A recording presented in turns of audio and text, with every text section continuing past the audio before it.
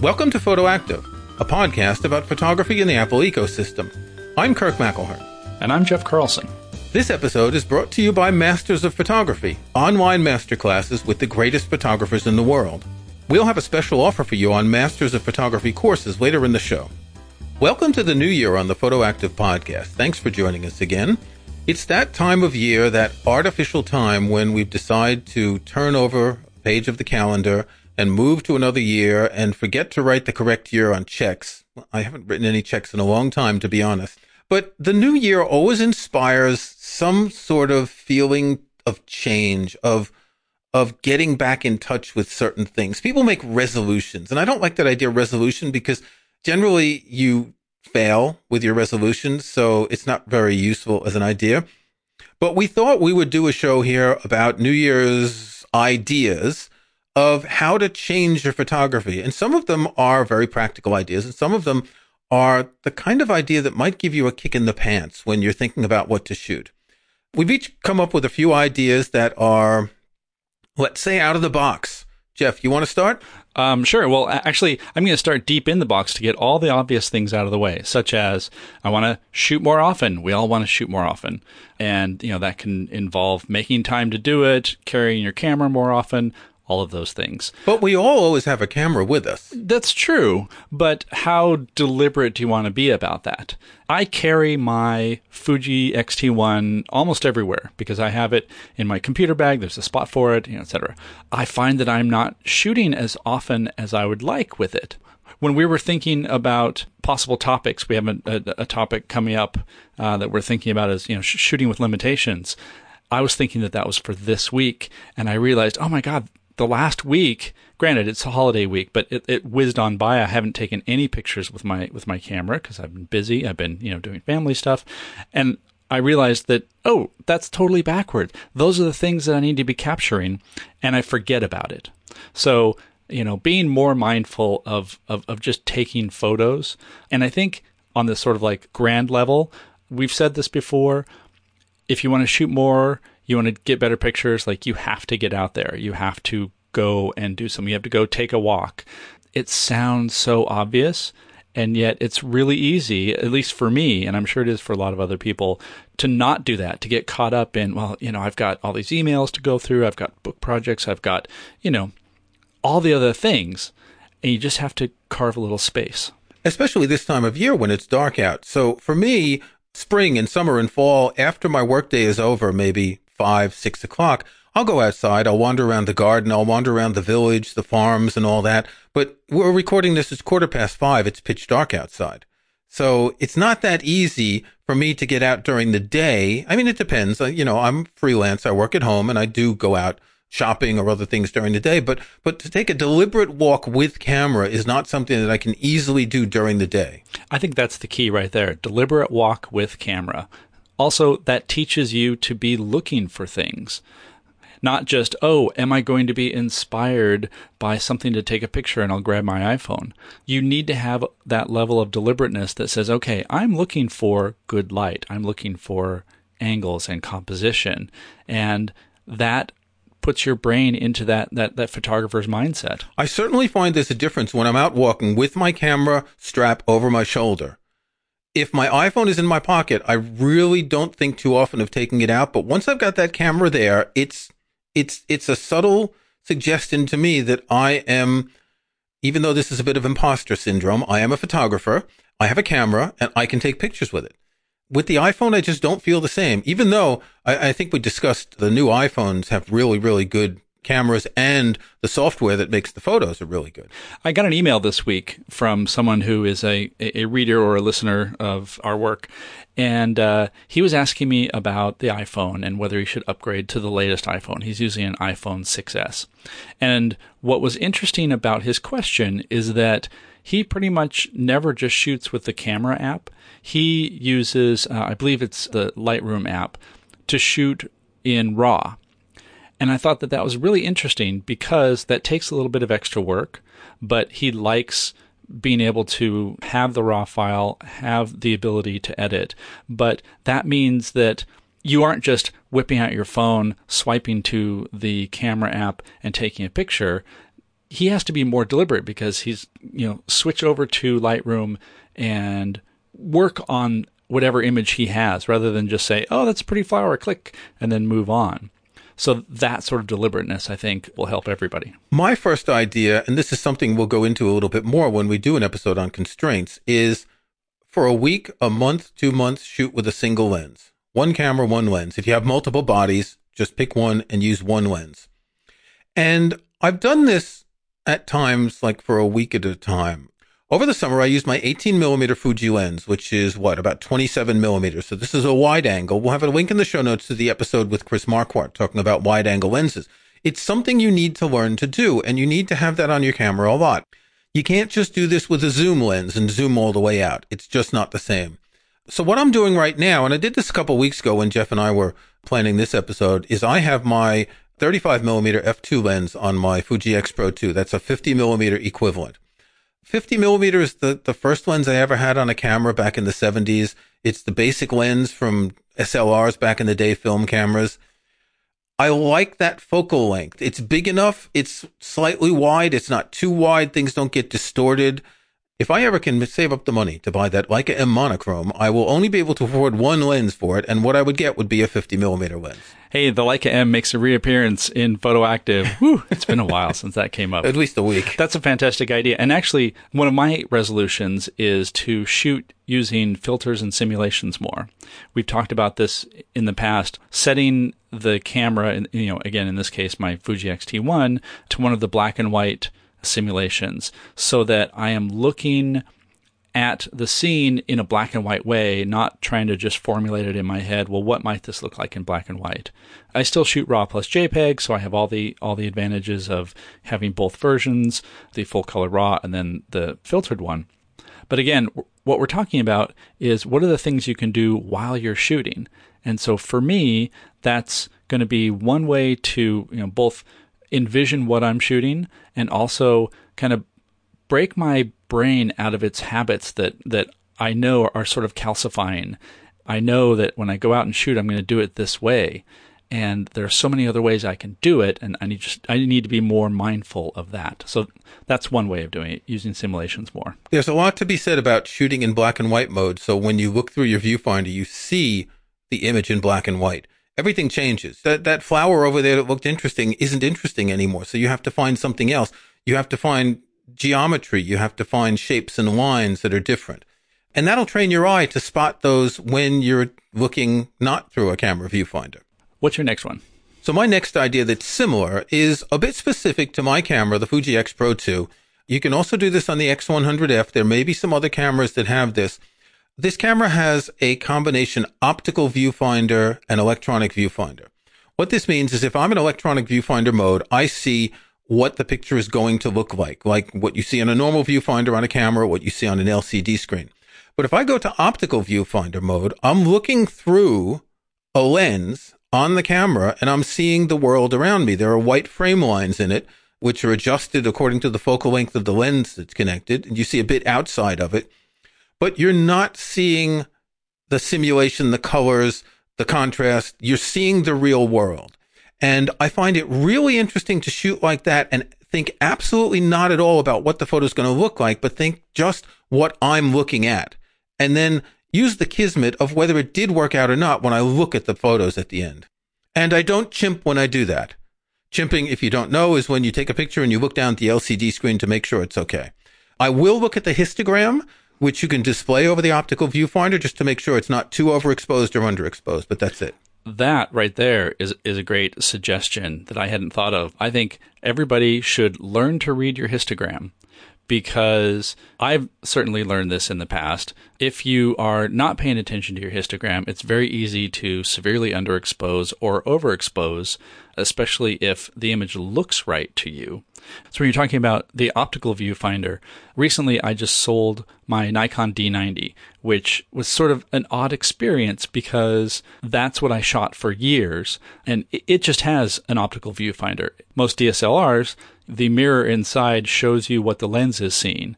And so there's quite a bit of, you have to envision what your settings are going to do. You don't have this immediate reflection of what is going to happen like on mirrorless. So when you're shooting, being able to look at that histogram and see what the sensor is seeing in terms of light levels, that will give you a better result, and therefore you won't accidentally over or underexpose something. You know, I totally forgot about that, because since I got back into photography, I've only had mirrorless cameras, and I forgot that DSLRs don't work like that. Exactly. So for me, the optical viewfinder is the exception. Right. When I was first checking it out, making sure it was clean, getting it ready, for a friend of mine who bought it, I had that moment of, why isn't it showing me the exposure that I have set here? This is at 1/500th and everything looks really, really bright. And then I realized that, like all of this DSLR shooting knowledge that I had, I don't really need anymore, because the mirrorless just gives me a really good impression of what I'm going to get, a really good preview. So maybe that's why people with DSLRs chimp so much, because they're not seeing the photo in the viewfinder or on the LCD screen until after they've shot it. I think that is exactly it. Although I don't have that, and yet I still chimp pretty often. So maybe I shouldn't admit that out loud. Yes, I chimp, but I try not to. We're going to take a short break. When we come back, we'll give you some more interesting ideas for New Year's photographic resolutions. Masters of Photography is a unique online learning platform that brings together some of the world's most acclaimed photographers, the Masters. You can enjoy an unprecedented insight into the way these photographers work during intimate lessons that capture their knowledge, ethos, and philosophy. I've taken the Masters of Photography course with Joel Meyerowitz, one of my favorite photographers, and I was impressed by his passion for photography and his desire to transmit his knowledge to others. With more than 5 hours of video and 34 lessons, Joel Meyerowitz discusses technique, inspiration, and his career, and gives some practical tips about shooting in the street, taking portraits, and even still life photography. I strongly recommend this course with Joel Meyerowitz, and Masters of Photography has a special offer for PhotoActive listeners. Get 5% off any course with the code PhotoActive.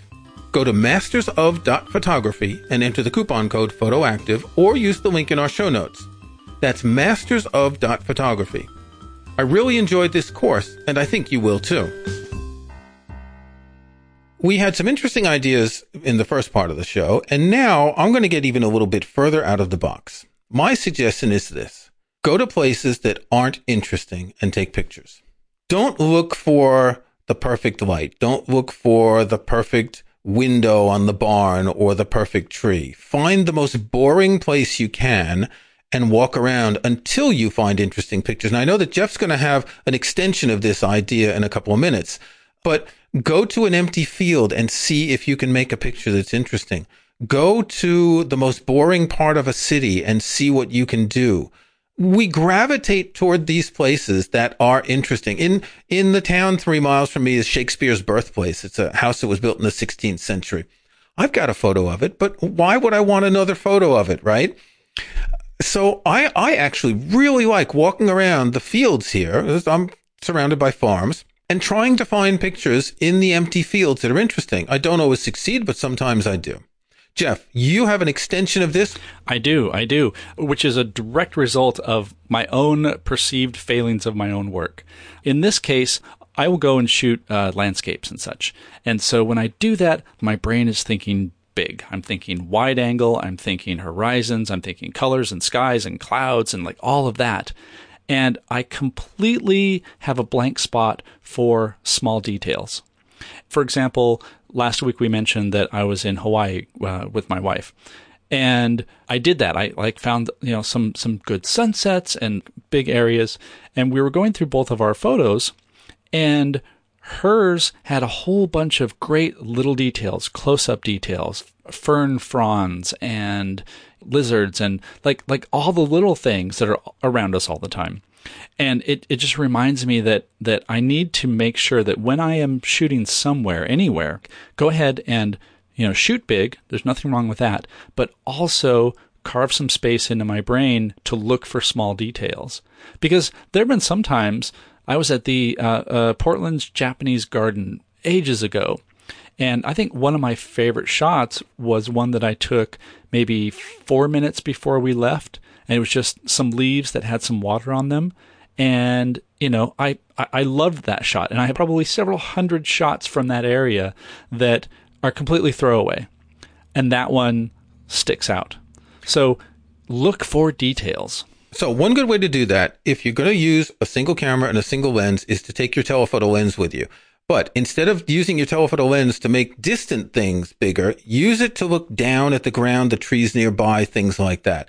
If you have a wide angle lens, it's harder to get those pictures of details because they're too far away in the frame. But if you have a telephoto lens, like an 80 or 90 millimeter equivalent, you can do that. Definitely.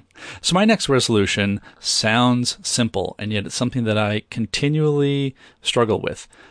I live in Seattle. Seattle is a fantastic place. It's got lots of sky and locations and all that. And Amazon. And oh, yes, that's right. There's a giant river that runs through here. And I realize that I don't know my city as well photographically as I feel that I should. There are lots of different photo lookouts and sites that I've never actually been to. There's a place called Cary Park. It's very famous. It gives you that shot that I'm sure you've seen, which is you see downtown Seattle, you see the Space Needle, you see Mount Rainier in the background on a clear day. Like it's sort of the encapsulation of downtown Seattle. I've never been there. I've never shot from there. Part of that is because it's extremely popular. People get that shot just like you with Shakespeare's House. I don't feel that that's a shot that I need in my repertoire, but I also sort of feel like, I should go and do it and explore the surrounding area and make my own shot of that, whether that is the little details around it or finding a different angle or, even just getting up to it. There's another spot, the Jose Rizal Bridge. I think I'm saying that right. And it's a great spot. You look at downtown Seattle and the freeway, you set up a tripod and a long exposure, and you get all those like nice car trails that make a real dynamic like sunset night shot. I had never been there because everybody's seen that picture. Well, a friend came to town. We said, okay, let's just go and do that. And I ended up with some really nice pictures that I liked because the light was different, etc. So there are lots of places that you can take advantage of in your own town that you don't know about or that you've just never bothered to do. And so one of my goals is to go find those and also to be able to have something to say when somebody says, oh, where should I go shoot pictures in Seattle? And I'd be like, I don't know, the park, the Space Needle, all those things. I remember seeing trails without even needing a camera back in the day when I was a teenager. Was that augmented? That was augmented reality, indeed. Uh-huh. Yes. Kirk, what's your next for you? My next idea is that you should be less critical more often. Think about that. Be less critical more often. Now, let me explain why this idea came up. Before the show, our producer, Doug Adams, said, well, tell people to use oblique strategies. And I did. And the first card I got is be less critical more often. If you don't know it, Oblique Strategies is a deck of cards with little text on them created by Brian Eno and Peter Schmidt. Eno is a musician and producer and Schmidt a visual artist. And it has things like balance the consistency principle with the inconsistency principle. Mechanicalize something idiosyncratic. Use only one element of each kind. Do we need holes? You can only make one dot at a time. And there's about 120 of these. I'll put a link in the show notes to an iOS app, probably free, that you can do with this. I keep this on my phone at all times. The idea was that these cards would help creative people when they hit a block someplace by giving them some sort of out-of-the-box idea. But frankly, be less critical more often is a hugely important idea in photography. Stop pixel peeping. Stop worrying about exactly the right sharpening and the perfect colors. And yes, there's a little bit of a phone line in the picture, but that's in reality too. Stop it. Don't spend so much time tearing your pictures apart. Learn to take pictures and understand that they are a representation of the world. Now, there are people who are going to, Annie Leibovitz does her portraits. They're all staged and set up with complicated lighting, and that's a different kind of thing. But I don't think there are many people among us that are doing this sort of staged photography where you're superimposing images and you're removing what you don't like. Don't stop cloning stuff out with Photoshop. It's just, if you're going to take a picture of what's there. So be less critical more often. That is a great idea. And it also points to that idea that I think a lot of us forget because we're so focused on the image, especially if you're going to go and do like a landscape shot. You get up really early in the morning. You are most likely in a place that is beautiful, that is worth being there whether you have a camera or not. And so getting caught up in, oh, did I get the right shutter speed? Do I have the right composition? All of that also sort of gets you away from the fact that, hey, we're out here doing something that's completely unnecessary unless you are a professional photographer and this is how you make your living. I think most of us are doing this because we're driven by some need to go make pictures, make art, experience life. And I'm going to sound really carpe diem right now, but honestly, when you go and make pictures, you're activating parts of your brain that you probably don't use every day. And so, remember to enjoy being out there, even if, and again, here I am using myself as the example of the worst, even if you go somewhere and all your shots are terrible, like it happens. Rejoice in your bad photos. Rejoice in your bad photos and realize that, you probably had a good time shooting those photos, or at the very least, you had a good hike to get there, or you're getting some fresh air. There are all good things around this. And you learned something by making bad photos as well. Absolutely. I've learned so much as a result because of bad photos. We're doing this for all sorts of reasons. And I think pretty low on the list is we need perfect shots in order to sell prints. Yes, a lot of people are doing that. That's fine. But for so many of us, it's because there's some sort of need, there's some sort of desire to get out there and do it. And you just have to acknowledge that. And, also, I think, tying back to myself, don't be so hard on yourself, like I am right now. Well, that's exactly what I said. Be less critical more often. Yes. Okay. Do you have another idea, Jeff, before we close?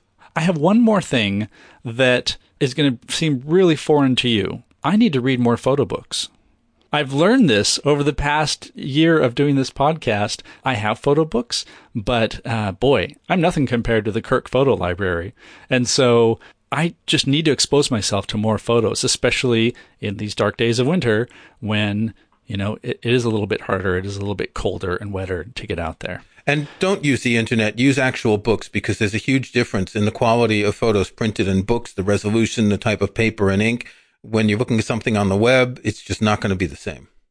So my last idea is a quick creative project, and it just came to me this afternoon. I saw an article on the internet about making the home screen on your iPhone more minimalist.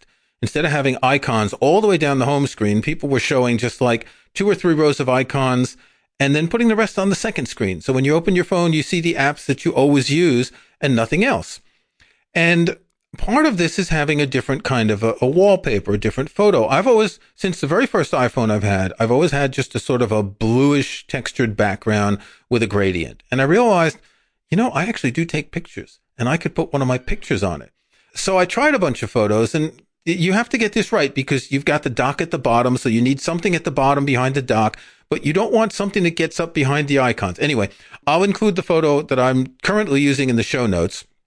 It's a picture of a wheat field 100 yards from my house. It was getting dark in the summer, pastel colors. The wheat is yellow. The sky is bluish green. There's a few trees, a simple horizon. And the way it sits on the screen means that it goes up above the dock and then the blue fades, the way the blue goes from white to darker blue as it goes up into the sky. So find a photo that use this constraint that it's going to fit on your phone or your iPad, crop it to that particular dimension, but find something that's going to work with icons behind it. So it's not just putting a photo for the sake of having a photo, because if the icons are going to get in the way of the subject of the photo, that doesn't work. This sounds like a really good idea for our Facebook group. Let's see if you use one of your own photos on your phone or your iPad, show us what it is. I have one that's just almost abstract picture of a glass building from Portland. And even though, yes, my home screen is filled with icons, sorry, it works as a good background because it's not fighting. It's a nice texture, but it's also mine. And so I like it for that. So let's see what images you're using on your phones, if they're your images, and we'll just share. Yes, you can either post the images on their own or a screenshot of the home screen with your icons.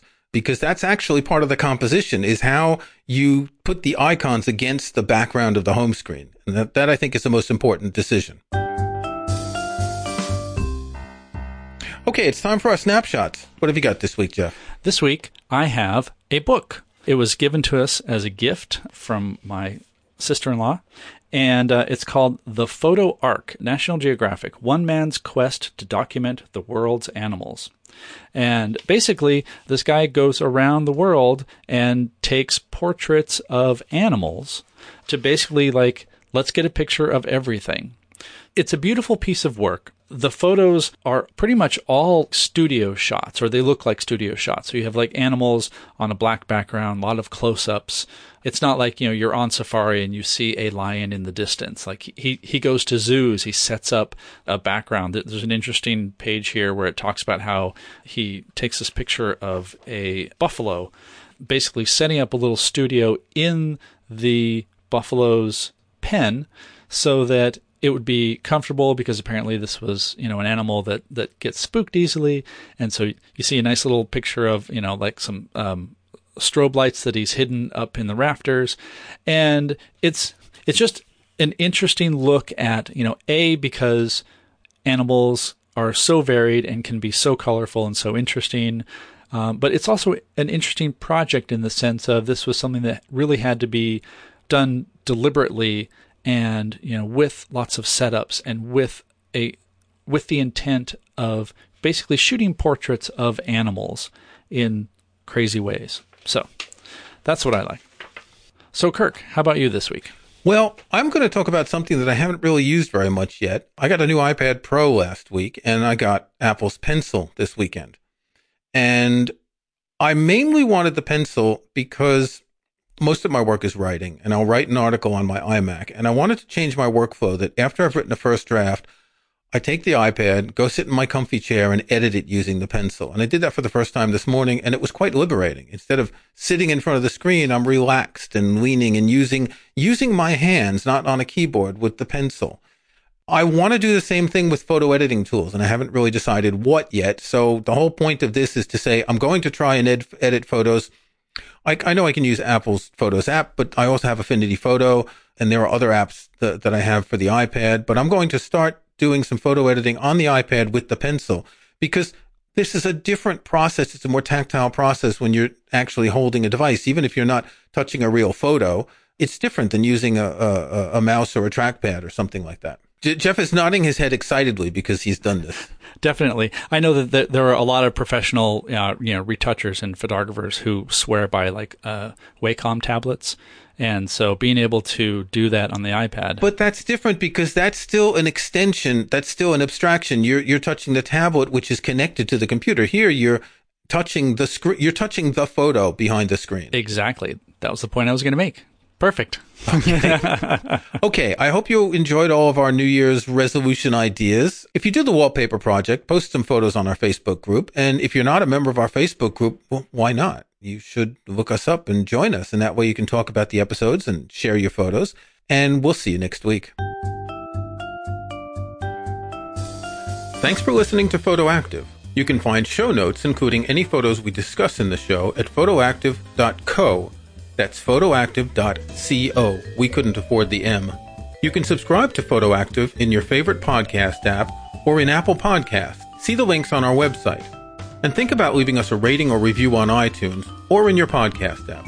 Don't forget that you can get 5% off any course at Masters of Photography with the coupon code PHOTOACTIVE. That's PHOTOACTIVE in one word. Until next week, thanks again for listening.